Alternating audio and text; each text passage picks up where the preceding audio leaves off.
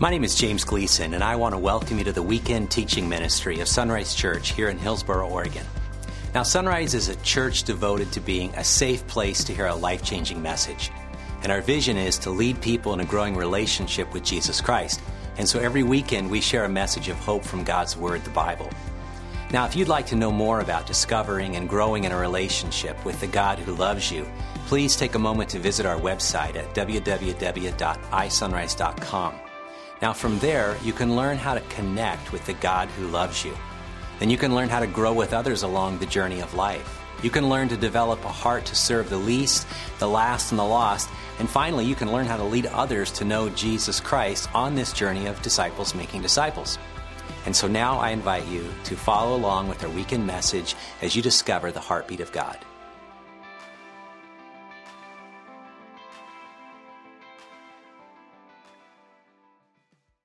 Last week, as we journeyed through this idea of the book of Acts, we hit upon Paul going to a place in Athens.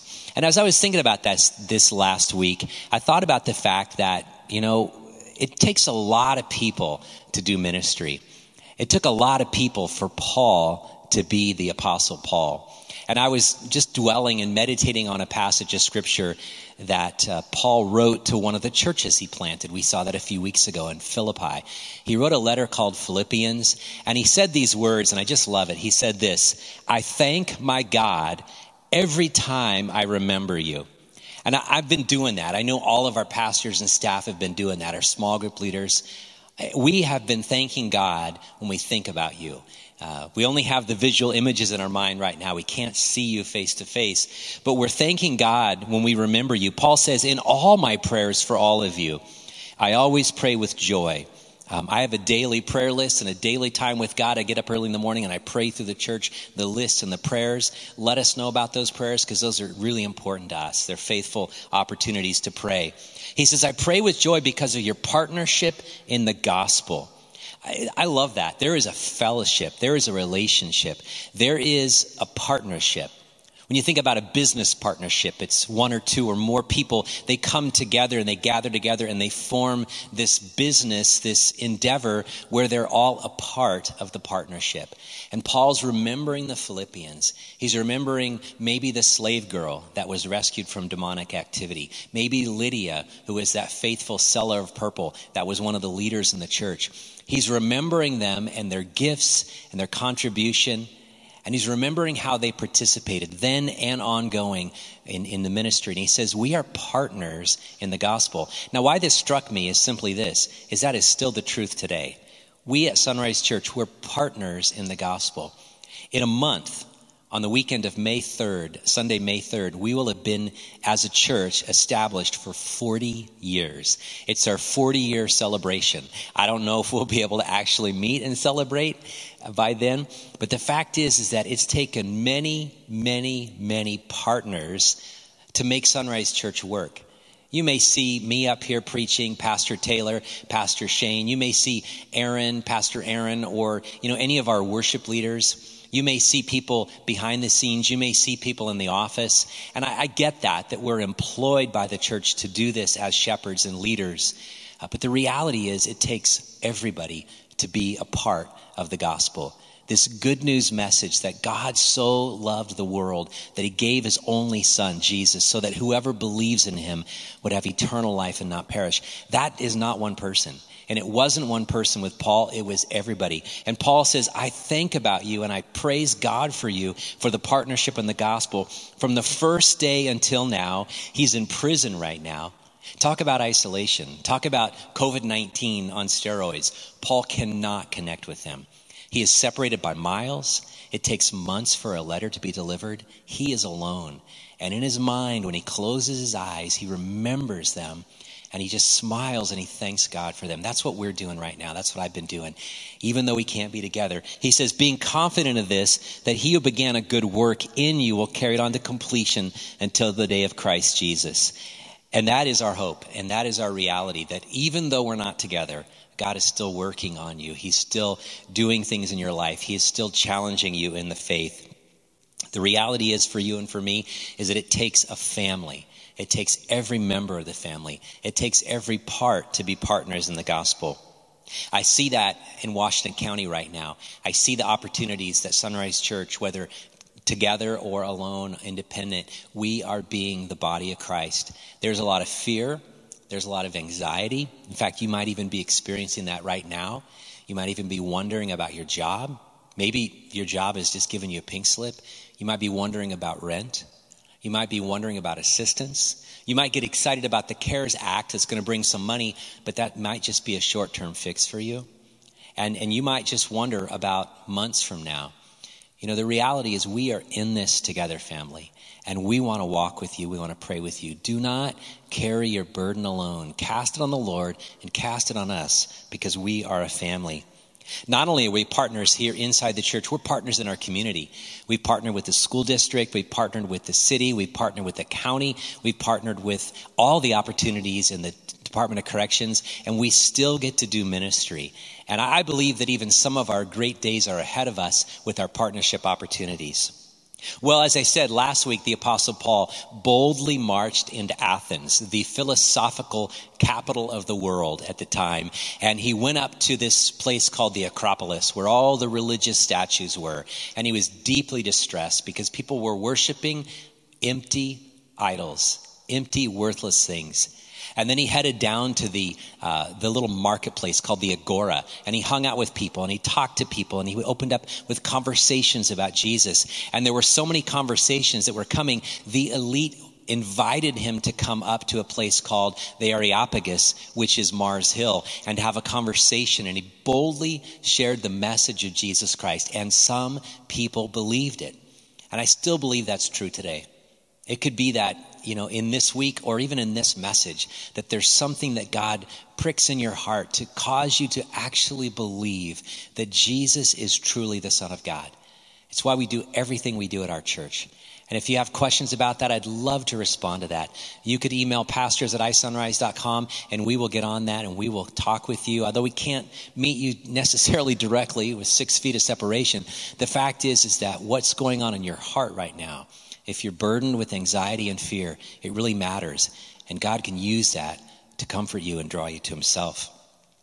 As Paul left Athens, he headed a few miles away to a very important town of its day called Corinth. And Paul set up shop, and he ministered for 18 months, a year and a half, in a little town called Corinth. This is a little bit of what it says in Acts chapter 18, verses 1-3. Then Paul left Athens and went to Corinth. There he became acquainted with a Jew named Aquila, born in Pontus, who had recently arrived from Italy with his wife Priscilla. They had left Italy when Claudius Caesar deported all Jews from Rome. Paul lived and worked with them, for they were tent makers, just as he was. Now, the city of Corinth was very strategic. I've got a shot that I took here on my trip. It's a beautiful place. There obviously is an archaeological site. There's not a whole lot left. They've propped some towers up. This is part of the Temple of Apollo. Way high up on this Acrocorinth, this Acropolis high up there on the hill, was the Temple of Aphrodite. And down here are the remains of several key things in the story of the New Testament, Paul's writings, the Bema seat, an inscription to Erastus. All these things parallel what Paul was experiencing, give you confidence with the Bible because it's embedded in stone and it's right there. And the reality is this city was a commercial success. It was a wealthy city. It was a financial hub. And anytime you have all that commerce and all that finance, you also have a lot of immorality. You have a lot of corruption. And the reputation for Corinth was so bad that it was said that if you were a bad person, you had been Corinthianized. It's kind of like something about saying, oh, you're going to Las Vegas, right? We all know in our heart. I mean, that's why the Raiders went there, right? Las Vegas, it's the worst of the worst. And I guess I'm still a fan of the Raiders. But the fact is that when you go to Vegas, you know you've reached the low of the low. It's absolutely perverse. Now, the reality is the gospel shows up even in those places, though. And the truth of the matter is that when you're at the bottom, it's a great time to look up. Corinth had an enormous city for its day and was a religious hub. It worshipped this goddess right here, Aphrodite. This is the only picture I could find of a statue where she was wearing clothes, because this is a family-friendly worship service. And Aphrodite was the goddess of beauty, the goddess of passion, the goddess of desire, the goddess of pleasure. Her temple was high above the city on that mountain, that Acropolis area just outside. And her city was known in history, Greek history records, that they employed 1,000 young priestesses who were actually prostitutes. You would go up to the temple of Aphrodite and you would participate in sexual acts, and that was your worship of the goddess of pleasure. And so it was a very corrupt city. Corinth was famous for some things too outside of that. They hosted an Olympic type games called the Isthmian Games, and it brought tourists in droves. This is an old woodcut that describes what it looked like, because the Apostle Paul used a lot of athletic imagery when he wrote. And the Isthmian Games had been on hiatus for 10 years, and they showed up the year Paul moved to Corinth. Some Bible commentators speculate maybe that is why he went there, because not just tourists would go there, but he was a tent maker, and he needed to find some employment. Paul used a lot of athletic imagery, would talk about boxing or running and things like that. And the end result of winning these games was that you were given a wreath made of celery stalk, of the end of the celery. And I came down yesterday, and I walked down in the kitchen. My wife was cutting some celery, and I just laughed at her, which I had to explain afterwards, because the end of that, the leafy part of the celery, was gathered together, twisted together, and made in a wreath. And then when the Apostle Paul says that we are not going to get a wreath that's perishable, he describes that. Oh, great, you win a competition in the games, but the reality is it's just dried up the next day. Paul says, because we overcome through Jesus, we will get an imperishable wreath, a crown of godliness. So Paul was aware of the games. He probably took advantage of the games to make tents. Tent making was a common practice in that day, working with leather. And the games were basically in honor of Poseidon, the god of the sea. Poseidon, because there were two canals there and two seas there on either side. The sea was a very important thing for them. And so as Paul moved into Corinth, he met a couple partners. He met Aquila and Priscilla, and they were also tent makers, workers of leather. This is a Roman reconstruction of a tent that would have been used by the military or by people in the games for staging and activities. And so Paul would have basically made a tent like that. And he did it to, just gather money to be made so that he could continue his ministry. Even today, if you're in Christian ministry, whether you're a pastor, a missionary, or some kind of, worker in the mission field opportunity of the church, and if you work a full-time job or a part-time job, you're called a tent maker. And that's where this comes from. Because Paul and Priscilla and Aquila, they set up shop, and they rented one of the storehouses. This is another shot of Corinth. This is a little bit further down. You can still see the Corinth or Acropolis up there where the Temple of Aphrodite was. But this is on the main street where all these shops were that lined the street. And in all likelihood, Paul and Priscilla and Aquila, they would have just rented one of these little storefronts, and they would have made tents, and they would have sold them for the Isthmian Games or the military passing through, and they would have made it. They would have made a living. Now, this is how Paul lived. But what Paul's passion was sharing the gospel. Take a look at this. It says, each Sabbath found Paul at the synagogue trying to convince the Jews and Greeks alike. Now, I don't know what your job is. I don't know what your occupation is. I don't know what your hobbies are. But are those the core of your life? Or are those the means to get to the purpose of your life, which is sharing the gospel? That's how Paul lived. Every dollar, every scrap, everything was focused on one message, and that is Jesus Christ is Lord of all. And that God so loved you that he gave his son Jesus. And so Paul would go into the synagogue as a Jew. Priscilla and Aquila, they were Jews too. They would go and they would argue convincingly the Jews and Greeks, the God-fearers. After Silas and Timothy came down from Macedonia, Paul spent all his time preaching the word. He testified to the Jews that Jesus was the Messiah. But when they opposed and insulted him, Paul shook the dust from his clothes and said, "Your blood is upon your own heads. I am innocent. From now on, I will go preach to the Gentiles." At some point in Paul's 18 months in Corinth, the Jewish leaders just got upset because Paul was telling all the Jews that Jesus was the true Messiah. If you continue to read in the chapter, you see a little bit about the scuffle and a little about the governor, the proconsul, and what he's going and what he's doing there. But the truth is that Paul was met with a lot of opposition, but he pushed through. And then it says he left and went to the home of Titus Justus, a Gentile who worshiped God and lived next door to the synagogue. Crispus, the leader of the synagogue, and everyone in his household believed in the Lord. Many others in Corinth also heard Paul, became believers, and were baptized. And so this little church was born because of some persistent effort by Paul and his partners in the gospel. But God didn't leave him alone. God didn't leave him without hope. It says one night the Lord spoke to Paul in a vision and told him, "Don't be afraid. Speak out. Don't be silent. For I am with you, and no one will attack and harm you. For many people in this city belong to me." So Paul stayed there for the next year and a half teaching the word of God. I love this. I don't know what fears, I don't know what emotions, I don't know what challenges you're experiencing.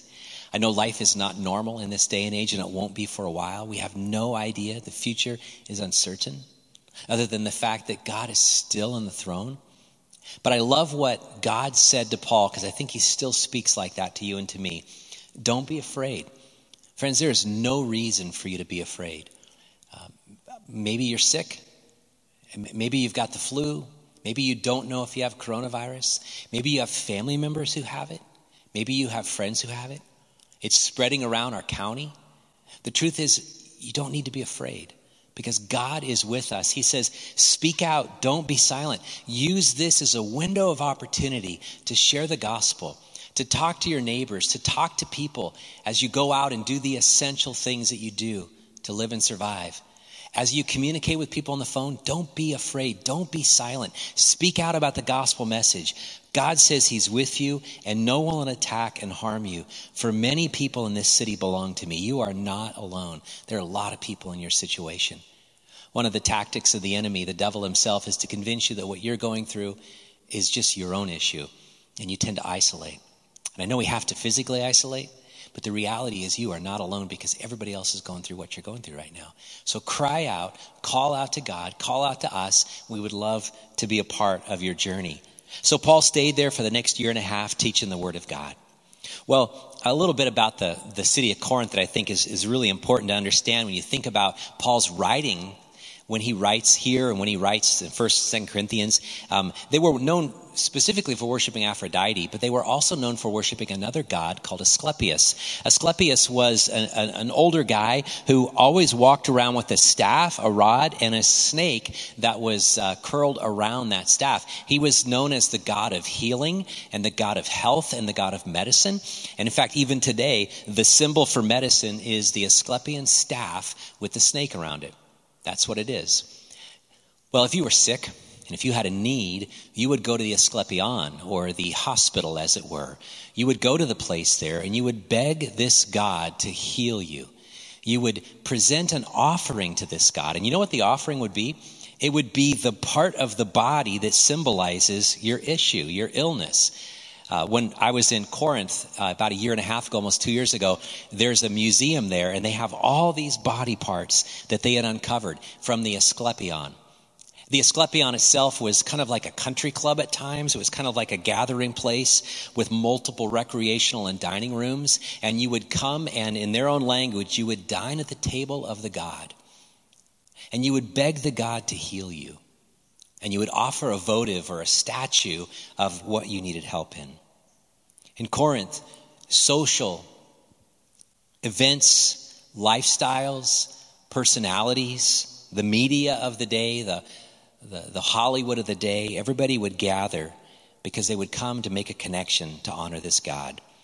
No wonder when you read 1st and 2nd Corinthians and you read about Paul taking so much time to talk about sexual instructions and corruption and boasting and avoiding the table and the meat that's offered to these idols. No wonder Paul had to write so much correction, because everywhere you would go in this city, you would be immersed in immorality. It was like showing up in Vegas. Now, with these body parts in mind, one day as Paul was writing them, as he was writing his letter, his first letter that we have recorded, 1 Corinthians, he took this imagery of the Asclepion and the body parts that needed healing and what people would do to gather them. And I just imagine in his mind's eye, he looked at these pile of body parts, and this is the image. In fact, this is what he wrote in 1 Corinthians 12.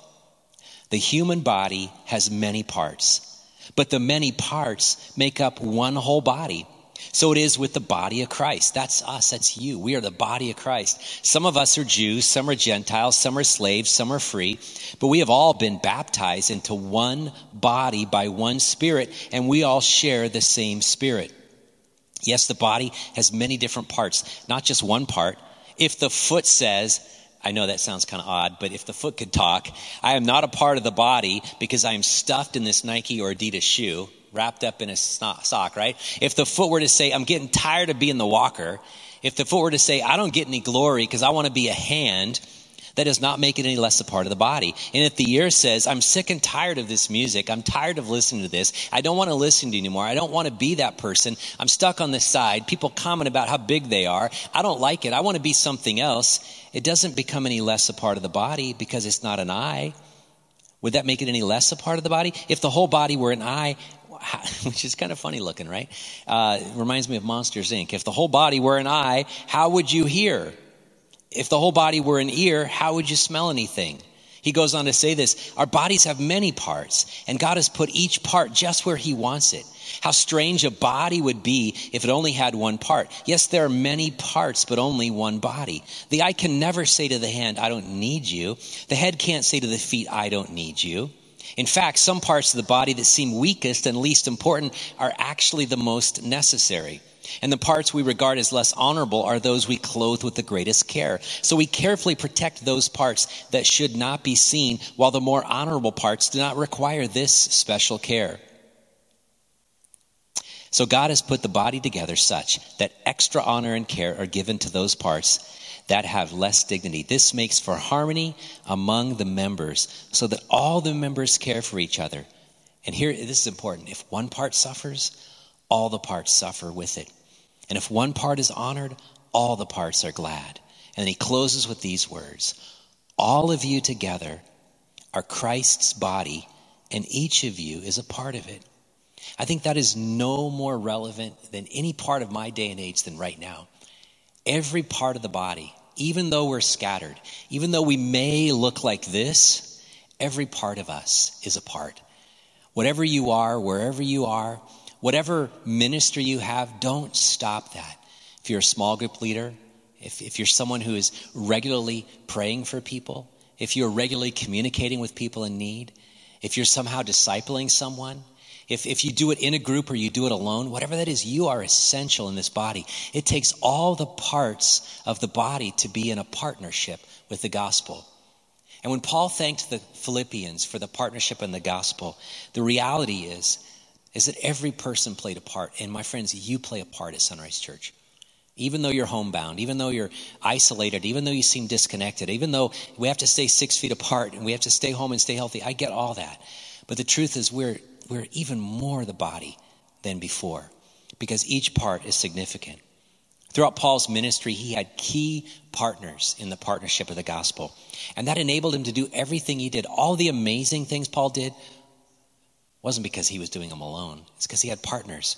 I mean, just a few of them recorded in his letters were Luke and Barnabas and Silas and Timothy and John Mark and Aquila, Priscilla, Apollos, Lydia, Epaphras. If you read all of Paul's letters and the valedictions at the end, you will see he had almost 40 people that played a critical part in partnership in the gospel.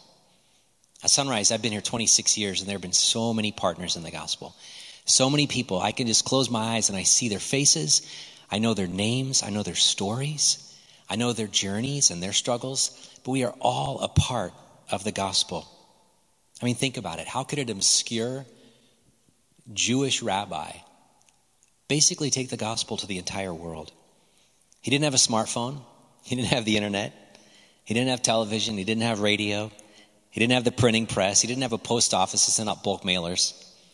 There was no rapid transportation system. There were no modern highways. There were no trains, planes, or automobiles. All he could do was walk or take a ship. All he could do was write a letter and hope it got there a month later. But in spite of all these significant limitations, and they were many, Paul pulled it off. And Paul launched the gospel message to the entire Gentile world. But he didn't do it alone. He did it with partners. Paul was not a one-man show. Paul had a team of people surrounding him that were committed to the ministry as much as he was. Paul always worked through a team. There's no Lone Ranger in Christianity, my friend. There's no lone wolf that's ever going to make a difference. But when we come together, we are partners in the gospel. And in as much as we're separated right now physically, we're a part of something that God is doing that's really great in Hillsborough and Washington County. Every part is needed. That means you are needed. And I know you're on the receiving end right now of a Facebook Live message. But man, we want to partner with you. It may be that you need to give. Maybe you need to get. Maybe you need to give some ministry to someone. Maybe you need to receive some ministry. You could check out our Facebook page. You could check out our isunrise.com page. We've kind of resplashed that. Some great resources for you to even now in the midst of separation and isolation be an even more important part of the body that you've never been before. If you just go to the page there, we'd love you to know that you are a part. And so I want to pray for you as our worship team regathers, as we finish this service. I just want you to be reminded that it's all because of the gospel of Jesus. So Father, I thank you for your love. I thank you for what you've done in us. I've been privileged to be here just nearly 26 years at Sunrise. 40 years ago, there are people that they're still here from 40 years ago that are partners, essential partners in the gospel. Maybe some people just showed up and just moved in. Maybe they're just watching online and this is as close as they've gotten so far. But Father, all of us together, we are the body of Christ in Washington County. Amongst all the other amazing churches that are here, Father, we are the body of Christ. And every part is important. Not one part is non-essential. Every part is necessary. And every part needs to be healthy and every part needs to be functioning. And that means we need to be thinking about not just how to make a living, but how to live with purpose. And that purpose is the gospel. And as we partner together in the gospel, Father, the word, the message of Jesus goes out. The message that you loved us so much that in spite of our sin and our brokenness, you came in the form of Jesus. God in a human body who lived a perfect life, taught, showed us how to live, loved and cared for the least, the last and the lost, and then died on a cross to carry our sins, to cover over all of our sinfulness. And then didn't just die, but was buried to prove he was dead. And then 3 days later, he rose again. And as he rose again, he appeared. And we know he rose because he appeared to many people, 500 at one time. And he appeared over and over and over again. And the gospel message exploded that we could have new life in Jesus Christ because he has conquered death. He has conquered the grave. And Father, I just thank you that that power still flows through us of the resurrection, that even now, someone watching, someone listening, someone participating from afar could see that their part in the partnership is critical, and that they would begin to pray and they would begin to move and they would begin to act and they would begin to give and they would begin to step out of their comfort zone, and their part would be healthy, because only when we all do that do we have a healthy body.